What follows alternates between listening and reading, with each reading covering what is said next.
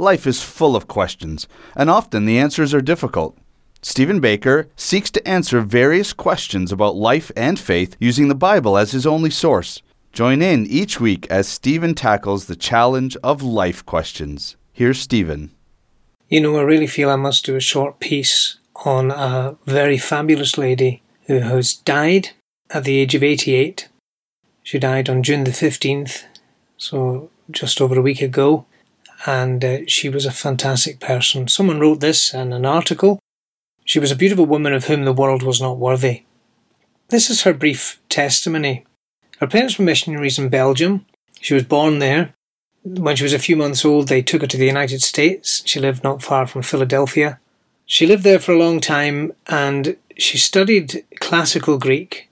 And she realised one day that would enable her to work in the area of unwritten languages to develop a form of writing. So she worked to write down languages. Now this woman, Elizabeth Elliott, became very famous because she married a guy called Jim Elliott. She met him at university, Wheaton College.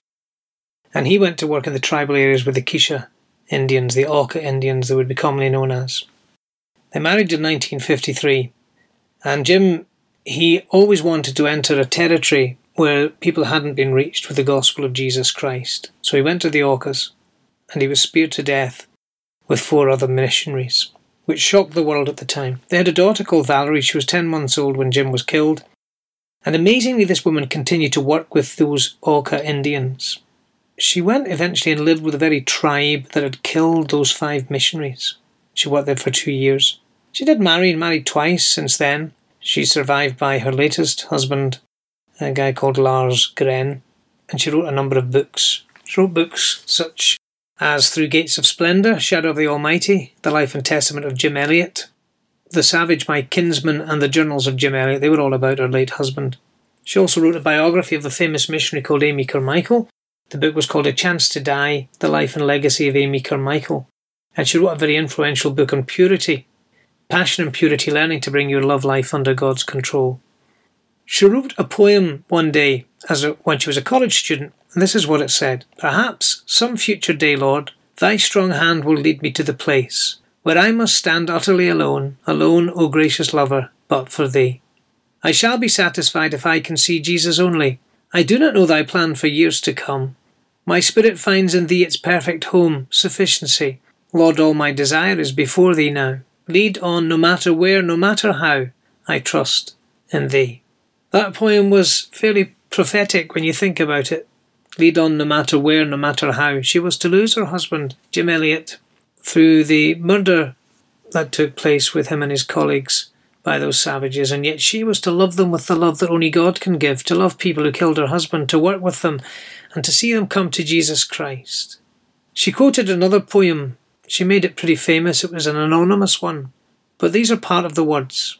Moment by moment let down from heaven, time, opportunity, guidance are given. Fear not tomorrow, child of the King. Trust that with Jesus, do the next thing. Do it immediately. Do it with prayer. Do it reliantly, casting all care. Do it with reverence, tracing his hand, who placed it before thee with earnest command. Stayed on omnipotence, safe neath his wing. Leave all resultings to do the next thing. Looking to Jesus, ever serena. Working or suffering, be thy demeanour. In his dear presence, the rest of his calm, the light of his countenance. Be thy psalm, do the next thing. She lived like that. She did what God asked her to do, despite the cost. She's in heaven today. She's in heaven with a God who loved her and loved even the savages of the Auca Indians. She's met her husband again in heaven, and in heaven he will meet those men and women from that tribe who murdered him, but since those days came to trust in his Saviour and to know their sins forgiven. What's your life like? Lived for self? Lived for others?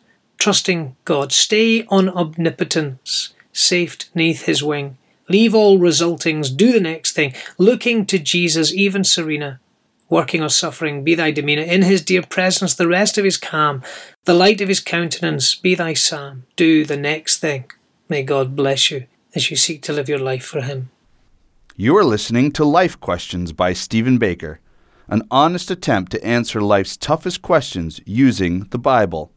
Located in Liverpool, England, Stephen is active in spreading the Word of God through social media, blogging, radio broadcasts, and podcasts.